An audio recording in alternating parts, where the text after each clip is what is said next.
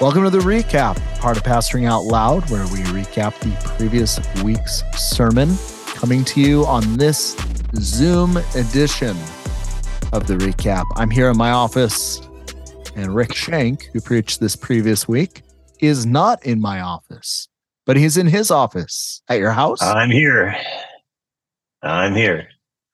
Great. Well, Rick, you preached on Genesis 49, a text about how to get ready to die.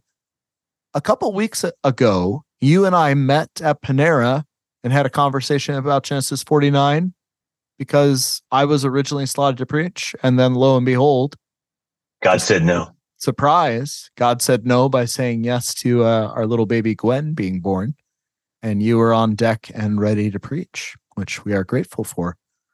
I'm glad I could cover. Great. And so this completely different kind of sermon from what I was planning on preaching, because there was nothing similar at all about our outlines were different, but I was encouraged when we met the 10 days prior that our exegetical outlines were very parallel.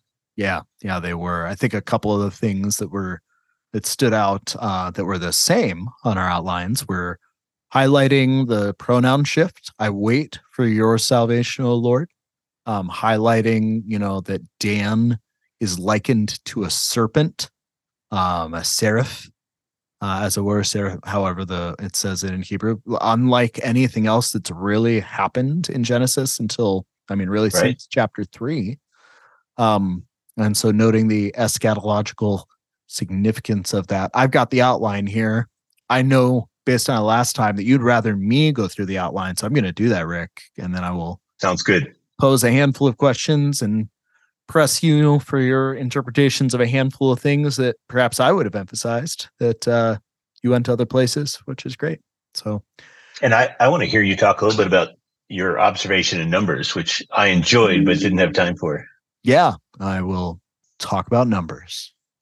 So first, you talked about being gathered to his people. How should we get ready to die? So speaking very specifically about the mentions of gathered around Jacob's bed, and then Jacob being gathered to his fathers, kind of a euphemism there for burial. And you talked about walking towards death, where you went through some of the sons of Israel and sons of Jacob and what kind of their outcomes were in various places in their lives, and kind of where Dan being, although you went there more towards the end, certainly, but the contrast of all these various ones, Simeon and Levi and Reuben and Judah and Joseph, and some of the outcomes through this prophetic word, this oracle that Jacob is speaking.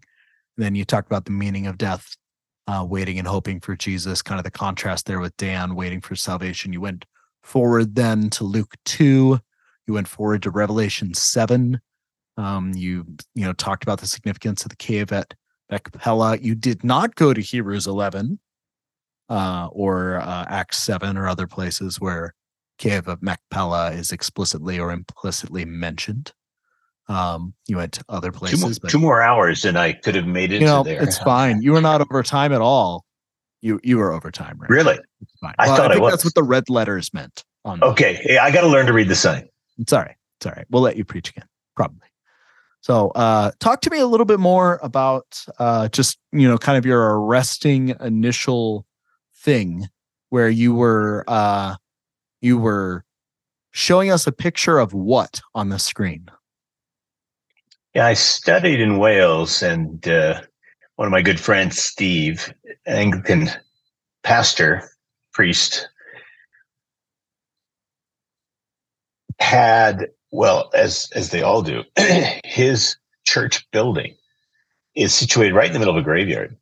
And there's no way into the church unless you go through the graveyard. Very normal in England. Not universal, but very normal.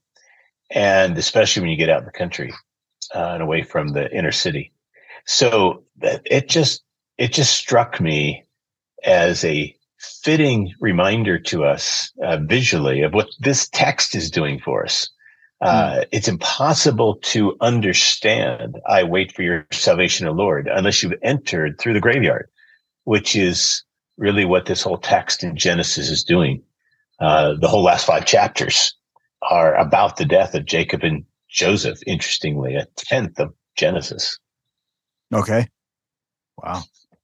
So your comment, a tithe of Genesis is about death, was very interesting. There was a number of different things you did throughout, just pointing to life on the other side of death or perhaps we would say in a cruciform sort of way, glory on the other side of suffering. Talk a little bit more about what you saw in the first 6 sons of Jacob, and maybe, however briefly, we don't take a lot of time on these recaps, but however briefly, talk about anything that was interesting about the last 6 sons, if you had time to do some initial thoughts there without going too far into it. Yeah, it's a right question. I'm not sure how much more I have to offer at this point than the sermon, and I hate to double down on that. That interesting contrast between 6 sons of Leah and listing them all first, not necessarily in order of birth, actually diverging from that in the last 2. And then the last 6 are really a 7th, Dan, who comes in the middle, followed by 6 others. Now, you see only 5, but of course, Joseph, who gets the longest section here, we already know from the prior chapter, is representing 2 of those sons. His 2 sons have been adopted, as Bruce reminded us when he preached chapter 48. And the lists, most, not all, but the lists that will follow throughout the Bible often and usually include those 2 sons, often leaving out Levi, but putting those 2 in. So what's happening in part is Jacob, Israel, is helping us see this contrast. And by putting Dan in the middle, he's really begging a question, especially given his reference to Dan effectively as a bad judge, a serpent. And when we see that he sits more as a centerpiece to make a point than one of the list, that makes this list to me have a very interesting texture.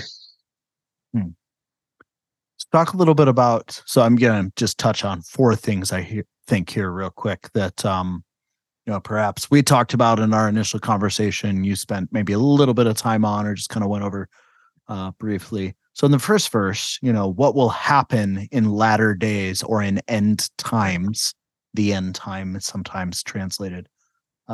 Is it appropriate to say that this is a text, an eschatological kind of text, end times kind of text, or the Hebrew, this phrase is sometimes translated, what will happen later on, or what will take place later. But certainly the language in Numbers takes up end time language, and then that's Balaam's oracle, most specifically in Numbers 24, about I think ultimately Judah and a ruler that will come from Judah.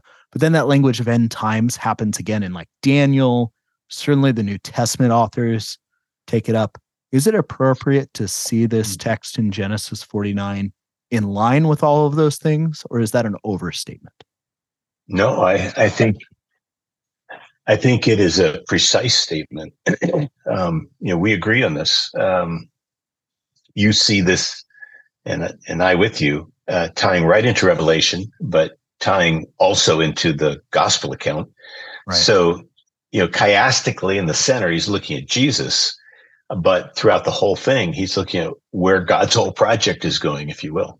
So, yes and amen to everything you're saying and implying. I'm with you. In fact, this is the first human oracle. Yeah. So God speaks about the future, but there's no time in Scripture, and quite interesting that happens in the first division of the first book, counting the 5 books of Moses is effectively one book with 5 divisions. Right. Happening here at the end of that, and we have this first human prophetic oracle, and it does point eschatologically toward Christ's first coming and second. So Judah, who in my outline, our exegetical outlines were similar, our homiletical outlines different. My outline, I landed on Judah. And one thing that you didn't touch on, this verses 8 through 12 of Genesis 49, the last 3 verses are, the scepter shall not depart from Judah, nor the ruler's staff from between his feet, till tribute comes to him, and to him shall be the obedience of the peoples. So not only the obedience of your brothers, kind right. of the blessing given to Joseph, given to him, but the nations. And then these 2 interesting verses, binding his foal to the vine and his donkey's colt to the choice vine. He has washed his garments in wine and his vesture in the blood of grapes. His eyes are darker than wine and his teeth whiter than milk. Kind of a striking image. What do you think that's about? And I know you and I talked about this, and I've certainly thought about it some, but just, Rick, what's your take on those 2 verses? I'm going to give a short answer that I can't justify with the time we have here, but then I want to hear yours. I'd like you to expand a little bit on this. My short answer is he's positioning Judah, and therefore Christ, and we all see that he's setting up Judah as the Redeemer, as the Christ. What he's showing is that Judah, Christ, and the land share a common point of biblical interpretation. And so these images, binding foal to the vine, donkey's colt to the choice vine, washed in wine, blood of grapes, not only does it make us wonder in what way does this relate to Christ and his sacrifice, but more near term, he's talking about the land, which is where that which will satisfy us is in the land of promise. Right. But Jesus is that land of promise. And so I think he's showing us not only is Jesus the one who reigns, but he is the satisfying land. And Jesus by holding him up through Judah. But again, in the time we have, I can't wholly justify that, but that's my direction. Yeah. So I think it's a picture of an eschatological picture of what this ruler will be like. And what will take place is a measure of, on the other side of the cave of Machpelah, on the other side of burial in the land, a picture of fruitfulness in the land that is beyond all compare. That's right. You don't throw your foal around the vine of that's just unheard of. You don't place your donkey around a grape vine. You place it around a post outside the town. You do something like that. So this picture then of an overabundance of wine, where wine is like what you wash stuff in, and wine is just so overflowing, with eyes that are darker than wine and yet teeth whiter than milk, which is not what somebody who drinks a lot of wine, what their teeth look like, is a strange paradoxical picture, I think, of an utterly incomprehensible abundance, fruitful abundance, perfection that's going to spring out of Judah's rule.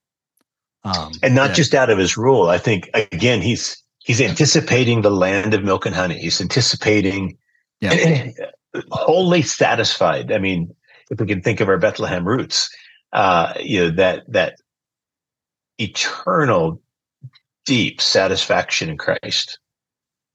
Yeah. So third question or third observation, just maybe actually, I'm going to pose this to you.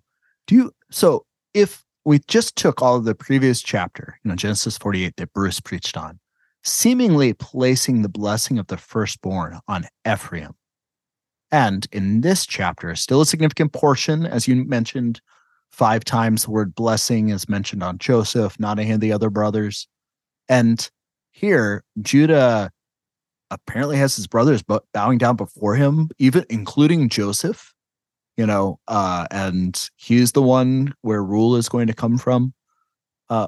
Is there a way that we somehow can divide out the blessing of the firstborn? Is it important, or how would you, talk through the blessing of the firstborn? Because certainly the line of Messiah, which we have tracked to some degree, is coming through Judah, and yet Joseph is deeply blessed here as well. How would you talk about that in between these two, between Judah and Joseph, in light of this text? Who gets the blessing of the firstborn? Is there some kind of attendant blessing for the other person? How would you delineate those two?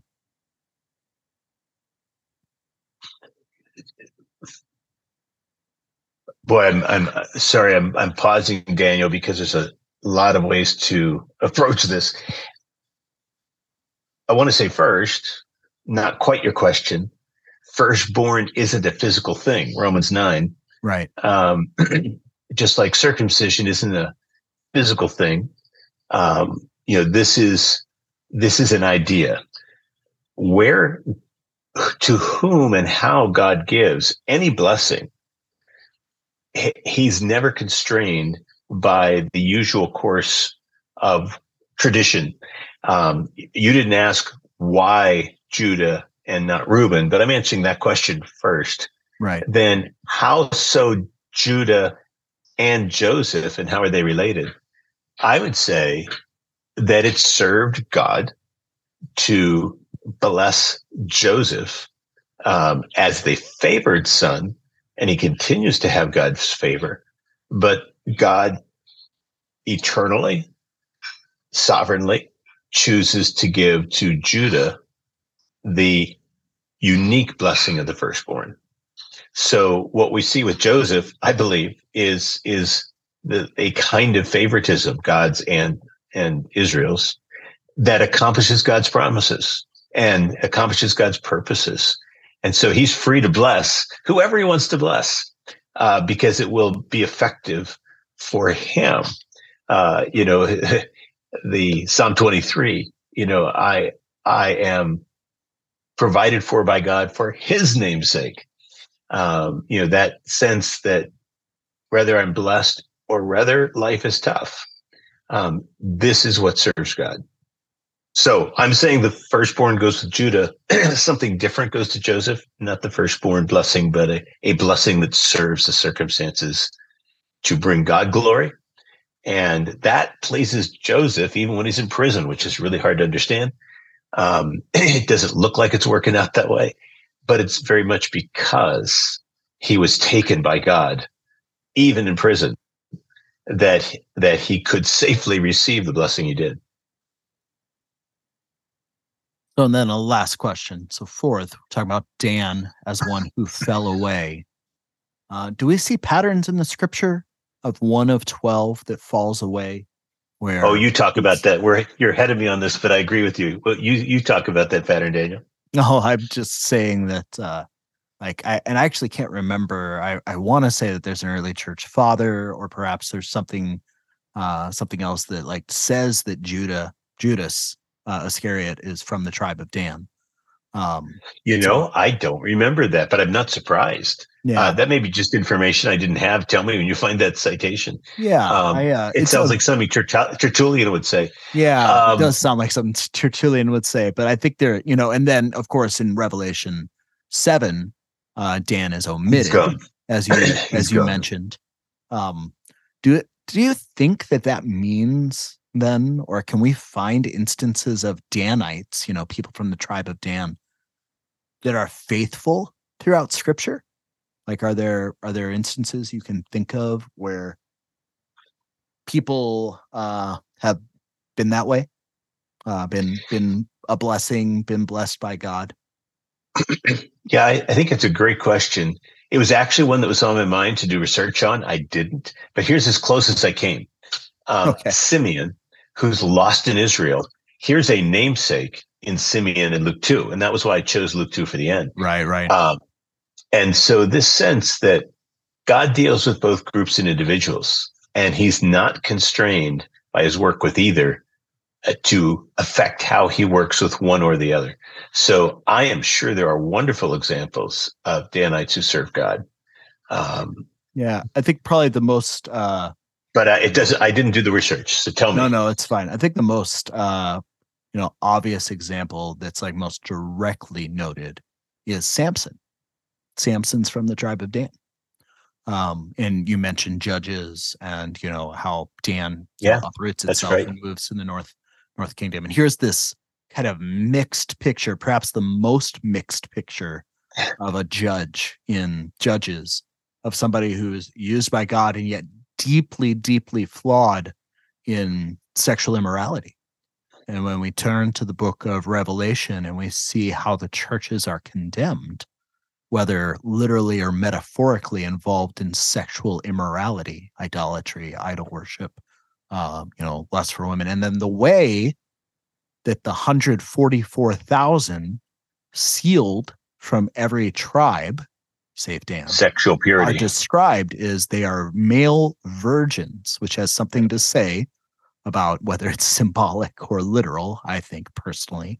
But they're male virgins. They haven't defiled themselves with women, and there's no lie found on their lips. So when you think about Samson, and here's just an instance of a Danite, a descendant of Dan, you see him wrapped up in sexual immorality and impurity, and then the oracle given by Jacob surrounding he's like a viper, he's like a serpent, etc. We see this being played out even in his life to some degree, with not a full, because he's listed in the the Hall of Faith in he is 11.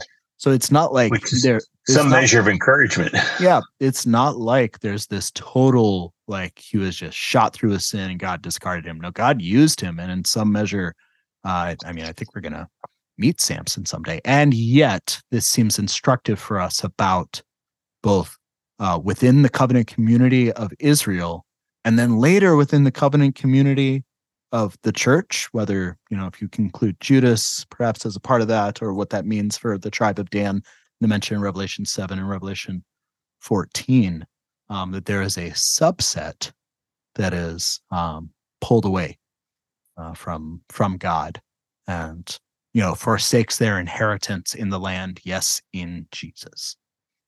Yep. And it's such an important theme, which is sometimes missed. I just a quick comment, Daniel, and I hope you caught the sermon that I made sure to say that, just because you're Daniel, you are not from the tribe of Dan. I'm not from the tribe of Dan. Yeah, I didn't want to throw you under that Danite bus. That's good. But there's two criticisms that my wife had of the sermon. There probably were more, but these two I remember. One was I didn't give the text in Judges where Micah and the Levite and the Danites end up forsaking the land. That was Judges 17 and 18. The other was, yet I still believe it's true, that I made the comparison and said that Delilah shows up in this Danite story. I may not be correct, but that 1,100 pieces of silver that lead off 17:2 that set up the story of the Danites in Judges is mentioned only half a chapter before, when it's 1,100 pieces of silver that are given to Delilah for the turning over Samson, who was a Danite. And so there's a lot of connections between these two chapters. And that's one of them, which is very interesting to me. And when you think about Judas, the pieces of silver. And so I think there's a lot of biblical theological work being done and set up in the actual text, but they are hints more than absolutes. Yeah. So true. Well, Rick, thank you again for preaching. It was a joy to hear it from comfort of my home, and it was great to get together and talk about it ahead of time.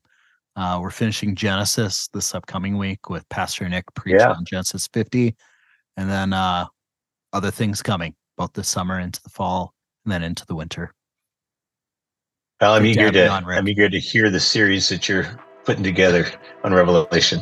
Yeah, we'll hopefully get there in the new year. Thanks again, Rick. Good to be with you, Dan.